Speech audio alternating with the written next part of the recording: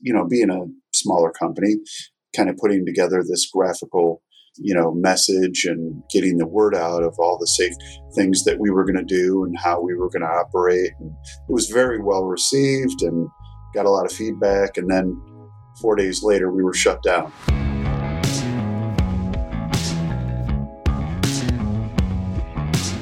This is the Box Office Podcast. I'm Russ Fisher, the editorial director of the Box Office Studios, which provides editorial content to movie theaters. And I am joined, as always, by Daniel Loria, the editorial director of Box Office Pro. Good to talk to you again, Daniel. And welcome back, Russ. You had a week off back there. Yeah, I did. I'm coming to you now on slight time delay from Kansas City on the Kansas side, not on the Missouri side. And last week was a little bit of travel and resettling for me. Ooh, birthplace of Box Office Magazine in 1920. Indeed, I know. It's crazy. Yeah, so I'm really just bringing it back to the roots. That's all this is about. That was the whole point of this trip. It had nothing to do with parents, grandparents, childcare, none of that. It was all about Box Office Pro. So this week, we are going to be joined in a few minutes by Chris Johnson, the CEO of Classic Cinemas. Classic Cinemas operates 15 theaters in Illinois and Wisconsin, anchored by the 1,000-seat Tivoli Theater, which is a wonderful kind of big classic movie house. Their family-owned regional chain that reopened in May. Most of their theaters reopened in May, but they ultimately and quickly found that it was not feasible to stay in business without new releases. So we're going to talk to Chris about his experience this year and his outlook going forward. But in the meantime, of course, it just wouldn't be an episode of this podcast without us touching on Tenet, the Warner Brothers movie, which has now shifted to yet another new release date. It is now set for a domestic opening on September 3rd, with an overseas release likely coming before that. And with that, even that September 3rd opening may not be in all domestic markets. So Daniel, tell me what's going on there based on what you know. It's interesting. If we go back to those early episodes of the podcast, we spoke about a reality here in the US that wide releases might have to be on a regional or city-by-city basis. And that certainly seems to be the case for Tenet domestically, seeing a select cities release beginning on September 3rd. It means that the movie will probably go wide, but not just all at once. And the same happens in overseas markets. Overseas, it'll be hitting 70 markets starting on August 26th, ahead of its US release. I've seen some headlines out there saying it's highly unusual. It actually is not the case for a big budget Hollywood tentpole. We've seen these sort of releases dating back a number of years. Something like the first Avengers movie, for example, also premiered. Yeah, Marvel was pretty consistently doing staggered openings until pretty recently. Absolutely. And there's a lot of changes after COVID to how movies are working or not working. This isn't one of them. This is something that the reality of... Even like a Bond movie would reliably open a week earlier in the UK than it would open in the US. And as it was scheduled, I think, domestically this year with No Time to Die. So yeah, it's important to sort of note there are big changes happening. This isn't one of them. However, Russ, one thing that might stick long term, it remains to be seen at this point, is the breaking news that we got right after we recorded the interview we're going to feature today, which is concerning AMC's deal to welcome back Universal titles to its screens under what looks like are significantly reduced theatrical exclusivity windows. The window there goes from an average of 2 months and 21 days for electronic sell-through to at least 17 days for Universal titles playing at AMC, at which point those titles would go over to premium video on demand, including AMC's own VOD platform, where they would get a share of the revenue from those digital rentals. Yeah, this is a big deal. I admit that when I first saw the headline, it was like, oh, well, of course, AMC and Universal reconciled. There was no chance that AMC was going to go into 2021 with no plans to play the new Fast and Furious movie. Of course, they're making a deal to work together again. But these specific circumstances are a lot more radical and a lot more eyebrow raising than I think any of us anticipated. So Daniel, give us a little bit of quick informed recap of what this deal means based on what we know right now. Well, we saw the word unprecedented come out quite a bit when this news story broke, but it's actually quite similar to a deal that AMC had made 5 years ago, almost to the day, basically, in July 2015 with Paramount over the release of some of its movies. Back then, it was current CEO Adam Aron's first year during his tenure leading AMC. They made a similar pact to allow a 17-day exclusivity window for select Paramount titles, depending on the film. After that, when those titles would go under a number of screens that they were playing in, they would go into this premium VOD space where there would be a revenue sharing component in there. At the time, that was also sort of revolutionary. It garnered a lot of headlines, but that initiative fizzled fairly quickly after pushback and criticism from a lot of other major circuits, basically saying, hey, this seems to be a unilateral deal from one company that is affecting the business practices of the rest of the global exhibition community. This is essentially the exact same situation. AMC has gone into an agreement with one studio. They are free to do so, and they are free to negotiate similar agreements with other studios. But at the same time, if Universal wants this to stick, they'll have to make a similar deal with as many other major circuits as they can. Otherwise, this really isn't going to get much traction. So the way I look at it, Russ, this is only going to work, or this is going to work for those circuits that also have a proprietary VOD platform, so they can more easily engage with that PVOD rev share. And it's only going to work if Universal can get a critical mass of screens in the North American market. That's a tall, tall order. On the flip side of that, this is the time to do it. You look at these VOD presences, you have Cineplex, the number one circuit in Canada and the number 4 in the market. They have their own VOD platform. Showcase, which is part of the Viacom family. And as we know, Paramount has already dipped their toe into the PVOD waters. Showcase Cinemas, which is a top 10 circuit here in the US, also has its own VOD platform. There is a sort of framework for this to happen. Should Universal do similar deals? I'm just not sure how majors that don't have a VOD platform, like multinationals such as Cineworld's Regal or Cinemark, are going to react to this. And then you also have the question of the much smaller players who are not going to have a VOD platform unless they somehow collectively form one or buy into an existing platform, both of which seem like unlikely deals in the short term, given everyone's crisis of capital following an already cataclysmic 2020. So yeah, I'm really left to wonder, I guess, what seems more likely to you? Does it seem more likely that Cinemark and Regal are going to end up moving forward into a VOD platform that they maybe weren't planning to do quickly, if ever? Or does it seem more likely that this deal is going to stall out when nobody else can sort of support it and support Universal in the way that AMC thinks they can?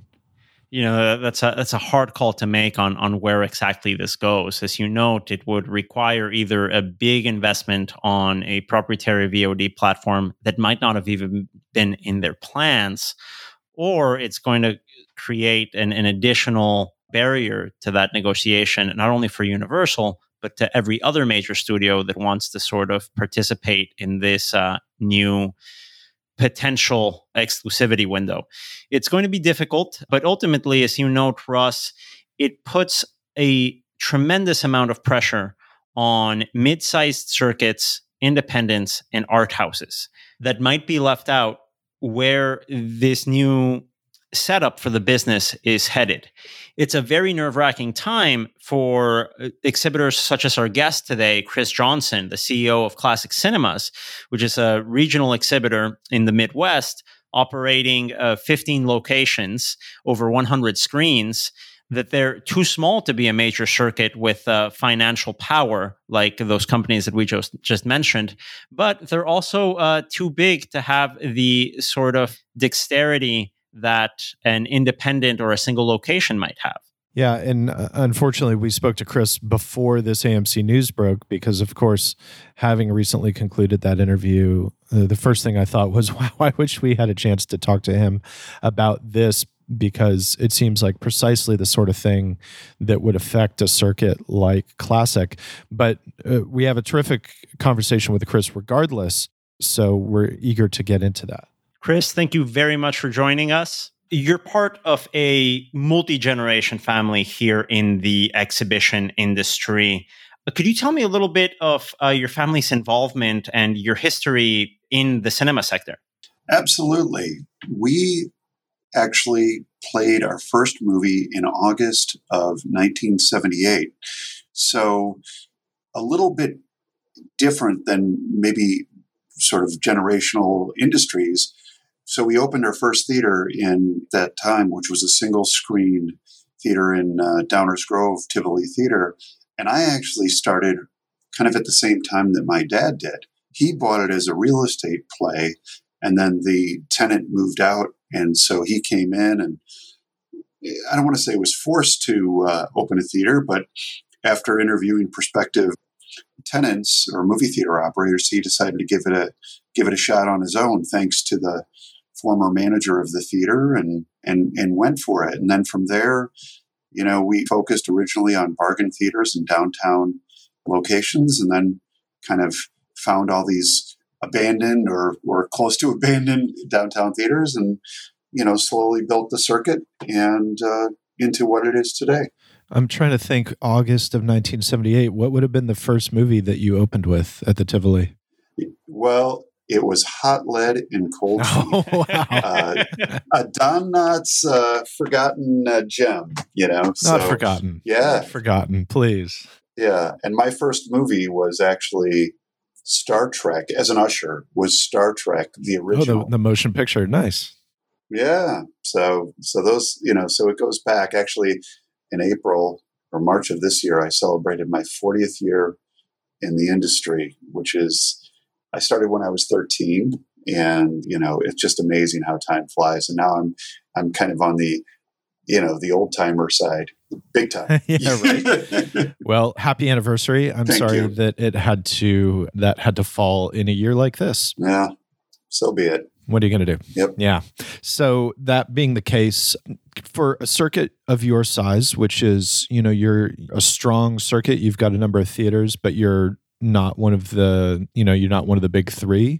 What sort of challenges did that kind of February, March, April zone of this year pose for you and Classic Cinemas?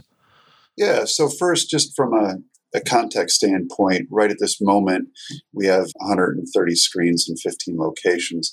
We're very geographically tight.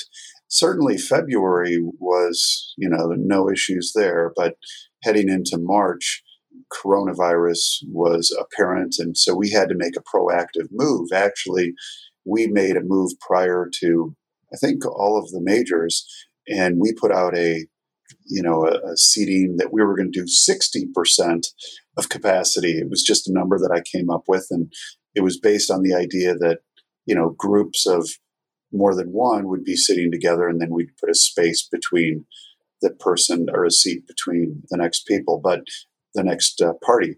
But the idea, in getting all of our protocols, so the idea was putting together a professional piece, being a smaller company, kind of putting together this graphical, message and getting the word out of all the safe things that we were going to do and how we were going to operate. And it was very well received and got a lot of feedback. And then 4 days later, we were shut down. So it was, it didn't, really get us anything other than, people kind of were happy with the messaging and everything that we did. Being a smaller theater and limited resources, it is a bit challenging to get that word out and to get the graphics made in such a way that, really kind of represents, what you're doing. I think the other part of the uncertainty or challenge was, when we closed down, was trying to figure out when we would be able to reopen. So that was the other side of it, which I guess is probably similar to the other circuits. But in my mind, everything was getting open as soon as possible. And during that pause, you're starting to sort of see, Chris, what policies you enact, how you sort of prepare. I'm sure you're talking to local authorities and getting a game plan for that reopening. What did you learn from that initial reopening? And if I'm not mistaken, you ended up having to close your doors back again. Could you walk us through that process? Yeah, absolutely. So the first part of it is that on May 27th, we opened our one theater in Wisconsin. And then on June 26th, we opened the majority of our other theaters in Illinois. And then we did close all of them 2 weeks after that on July 9th on our own. But some of the things that I learned, number one, the health departments are your friend and communication is your friend. You definitely want to reach out to everyone, before you open and make sure that everything that you're doing fits their protocols and their needs. And I have to say, when you reach out ahead of time, they're nothing more than delighted because most people aren't doing that and you're discussing your plan. So, don't be afraid of the health departments and the authorities because I think in this case, it's much better to kind of work your plan than to ask for forgiveness or be shut down. So that was one thing. The other thing, as far as opening up, we opened up and we had amazing response and comments for those people that came out, but it just wasn't enough. And the one thing that I learned from our longer opening in Wisconsin was that we had the same number of people every week. And I certainly monitor the grosses on ComScore, and there wasn't any exhibitor that was building on their grosses week after week after week. It was just this steady state. So you essentially were doing about 10% of the business. And I couldn't find any example of anybody, doing amazing business or even, I shouldn't say amazing, I should just say something that you could, get your arms around and go, yeah, okay, that's what I'm going to do. And that's how I'm going to grow my business. It just wasn't there. So that was the challenge. And that's why we shut down. The expenses just weren't worth the risk or the sales, candidly. Throughout that, you kept the Tivoli shuttered, correct? I did. Yeah. So in Illinois, we had negotiated a 50% capacity with the state, but in the end, they changed it from 50% or 50 people maximum. And so, there were a couple theaters, but the Tivoli is a little over 1,000-seat theater. And while we did not need, we were hoping to get a maximum of 250 people. It was certainly 50 people just, wasn't going to do it with the amount of staff that we have and only having a single screen as well. Most of our locations, I think we average 8 screens per location or maybe a little more. But, just only having 50 people in the building at one time, it just doesn't make sense. And candidly, I was trying to make a point as well that, hey, these rules really do affect downtowns and kind of the icon or the beacon of the downtown. What I find interesting in all of this is that looking at the different locations you have in your circuit, they all have sort of a different profile. You mentioned that in Wisconsin, you opened earlier than you did in other places in Illinois. Obviously, the Tivoli is this big, iconic, historic theater. It's in a different designation. From your experience, what sort of theaters are looking at a reopening where they can sustain with this existing audience? In other words, what sort of theaters can survive in this in-between period of restricted admissions and no new releases? I hate to say it, but I don't really think anybody can. And that sounds bleak, but, I really study the grosses and filter down, the information. And the two-pronged problem is, the one is the content and the other is the perception of, movie theaters. And I just think that you need a little bit more sort of reason to go through the issue of going to a theater and that being new movies, in order to get out and have word spread that this is a viable and enjoyable activity. And, like I said, to your point, we have an 18-screen mall theater, and then we have this single-screen downtown theater, and probably everything in between. The harder issue is when, for instance, our theater in Elmhurst is a 10-screen first-run theater, and we own sort of the other tenants in the downtown, and so you have these other tenants that rely on the traffic that you provide them, and without any traffic, it kind of does sort of vacate the downtown to some respect. And so we really want to get those, back open and in play. But yeah, to my mind, the new movies look like, those are going to be a possibility. But the reality is that theaters are safe. We have to change that perception and get that out there. And, and that's probably the biggest challenge of now. But to answer your original question, I don't think anybody can make it in this environment. That's just my thoughts on it. That point that you made in there, I think, bears a little bit of emphasis that it's easy to see the theatrical business as a single column that exists on its own, but in fact, it's interrelated with all of these other businesses that are around it. Bars and restaurants support you, and in turn, you support bars and restaurants and other businesses that benefit from foot traffic. And I don't see that point being made, and I don't see that really being discussed in media overall as we're talking about how all of these businesses need to move forward into whatever the next phase is going to be. I think you're absolutely correct. And that's where I'll get sidetracked here for a second, but everybody always likes to throw streaming and PVOD right out. But in my mind, it's the night out. We're talking about a night out. So what does a night out entail?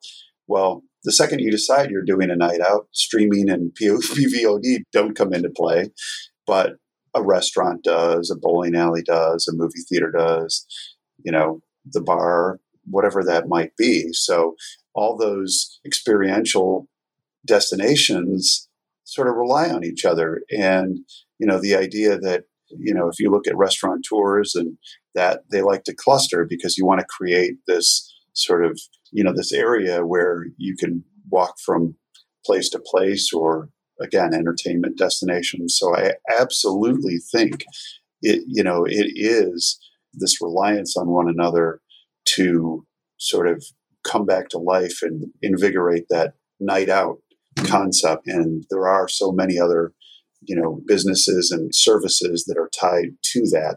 So definitely a point of emphasis. And it's a little bit different from, the sector of the business that is trying to become kind of the all-in destination with the bar and restaurant and the theater and whatnot. That distinguishes, your circuit is distinguished from that by the fact that you are part of an ecosystem, of an economic ecosystem. I am a traditional theater operator with a couple of asterisks on there. I probably have a higher percentage of recliners than most, and I do serve alcohol in the lobby, but it's just more of a supplemental, like, hey, I want to grab a drink while I'm watching the movie. I'm not going to do an in-theater service. Again, there is nothing wrong with that format. I just know that I don't have the ability or desire to execute that. So we love having restaurants and bars and activity next to, our locations, as I'm sure probably even the dine-ins, might agree with that as well. And that's interesting in this conversation that we're having on really pointing out the ecosystem of a night out, of an entertainment out, and that's sort of being interrelated with the recovery of the box office. Of course, there's been a lot of attention being paid to new releases, to the impact that they might have on the industry. Somehow that conversation has been a little bit derailed by the constant new releases and shifting in the release schedule that has happened. In this context, Chris, how much of an impact will new releases have in the sort of recovery effort?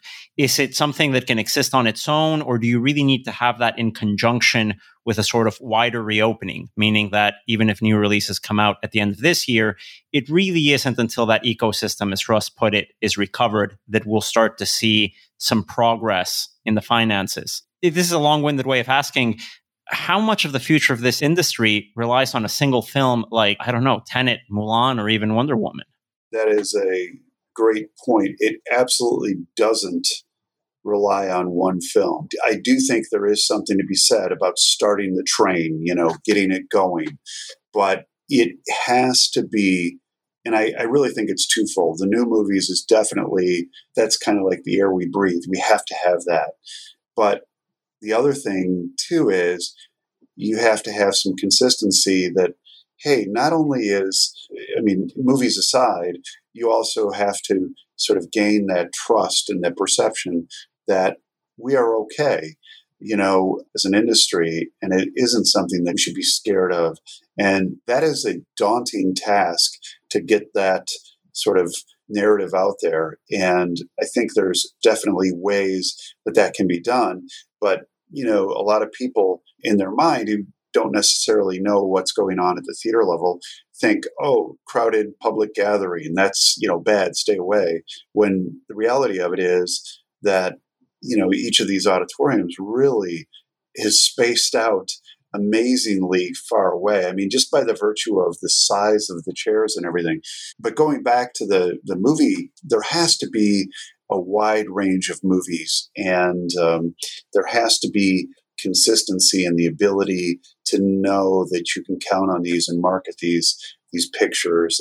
And I do hope that, that we can start sort of counting on these releases to hold their place, because there is going to be more sort of turmoil and unrest prior to that, that steady state. And we really just need them to bridge the gap to that steady state in order for it to survive. Because I think, although very biased, for movie theaters, there is definitely, study after study that you're going to harvest the life cycle of content if you're able to, do theatrical and all the way through. So I'm bullish on the industry. It's just this gap is just daunting. I've probably overused that word, but it is daunting. What do you see as you look at your budgets and timelines going forward? What seems to you like a viable ramp up period? If, for example, doors could open on August 1st, and that's just an arbitrary date, what to you seems like a viable period of warm up to would be acceptable to you, or that would be viable for you from a business perspective between that opening date and when we're back to whatever normal is going to be? So the one thing that I am desperately trying to do is not open and close and then open and close.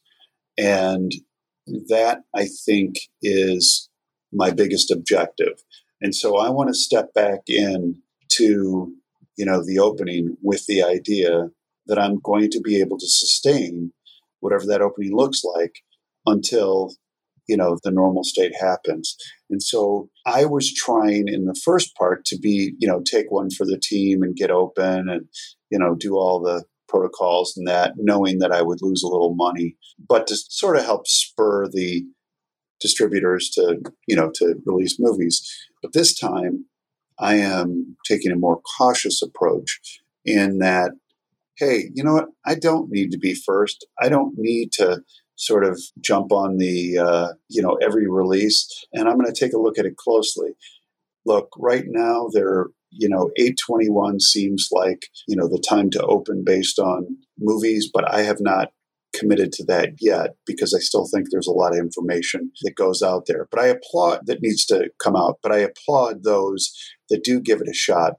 And I also think that, kind of the big three announcing their dates does impact the narrative, and that it is important that as an industry, we kind of open up. It's not that we can all, get together and make a mutually, the same decision, but I definitely think it matters to have some mass, some number of screens that is sizable and enough to get the conversation started. It seems like the marketing and the messaging and the experience that the big three can bring to the table, especially in an instance like reopening, ultimately only benefits you, because those companies can bear a significant part of the brunt of educating audiences on when and how to go back and on the fact that it's safe or whatever other questions, where you might not have the resources to dedicate as much to those topics. Yeah, and I think the other thing too, though, is that water cooler effect. If you don't have the number of screens, then there isn't necessarily that water cooler effect. And I got to think of a new term because that's so outdated. But the idea that, this is top of mind social engagement, oh, did you see Tenet? Did you see whatever? Oh, you got to see it. It's amazing, whatever it is. And if you only have, 400 screens nationwide, you can't have that impact. So I don't even know if the protocols and that is, that's certainly important, but I'm actually more focused on having the wide breadth of screens throughout the country to get that, and across the globe actually, to get that discussion going about, not about the movie going, but about what you saw when you were at the movie and how cool it was and, whatever that might be. So that's where I'm kind of focused on, is that collective significance of all the screens in domestically and globally. You want to pull it back to the actual experience of going to the movies, that thing that brought us all here in the first place. Exactly. Why it's so cool. I get that. That makes a lot of sense. I want that again. Yes.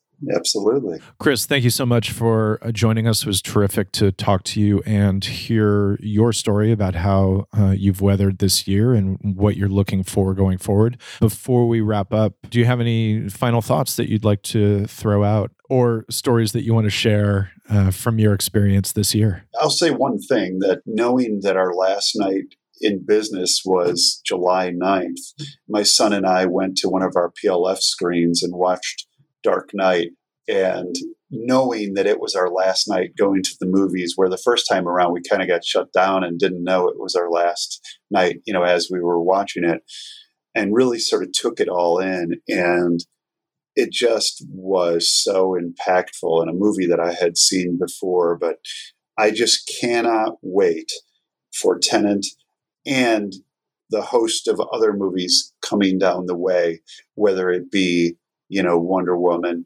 or all of the movies that follow. So I think that people, once they sort of experience that, will just be, ready to build on it. But it's going to take longer than we think. And I hope the distributors have the patience to, work to that normal state and sacrifice a little bit for the sake of the industry, which will be strong. It will be different, but it will be strong after the sort of reopening and virus has, moved to the sideline. Thanks for joining us today. I'm happy to hear your story. And yeah, I feel the same way. I believe we'll have this again, and I believe it'll be strong. And but I also think it's going to take a while, and we're all working towards the same goal. Absolutely. Thank you very much for the time. Yeah. Thanks, Chris. Thank you again for joining us, Chris. Daniel, awesome as always to talk to you. I enjoy our time together every week, and I really missed it last week. So it's nice to be back. Well, guess what? I'm going to be sitting out next week as I go on my own vacation, and our colleague Rebecca Pauley will be joining us again next week with you. A vacation? What is a vacation? It's something French people do, apparently. And that's right, yes. If we take any indication from our corporate overlord. I see this. I get a lot of out-of-office messages now, and I'm very jealous as I read them. So, yeah, next week, to paraphrase something Daniel just said off mic, James Bond will return. We are going to be recording an interview with the Frida Cinema, which is an Orange County, California cinema. They are just south of Los Angeles. They do amazing programming. It's a theater I've been following personally for quite a while, and it's just far enough that I can't easily get there. So I'm excited to speak to them about how 2020 has been for them and what their outlook is going forward. And yeah, so we hope that you will join us again next week. Thanks for listening. Please share our show with any of your friends who you think might enjoy it. Box Office Podcast is produced by Caitlin Kehoe and recordeditpodcast.com. This episode was primarily written and coordinated by Daniel Laria, and it was narrated by Daniel and me, Russ Fisher. Thanks for joining us, and we'll see you again soon.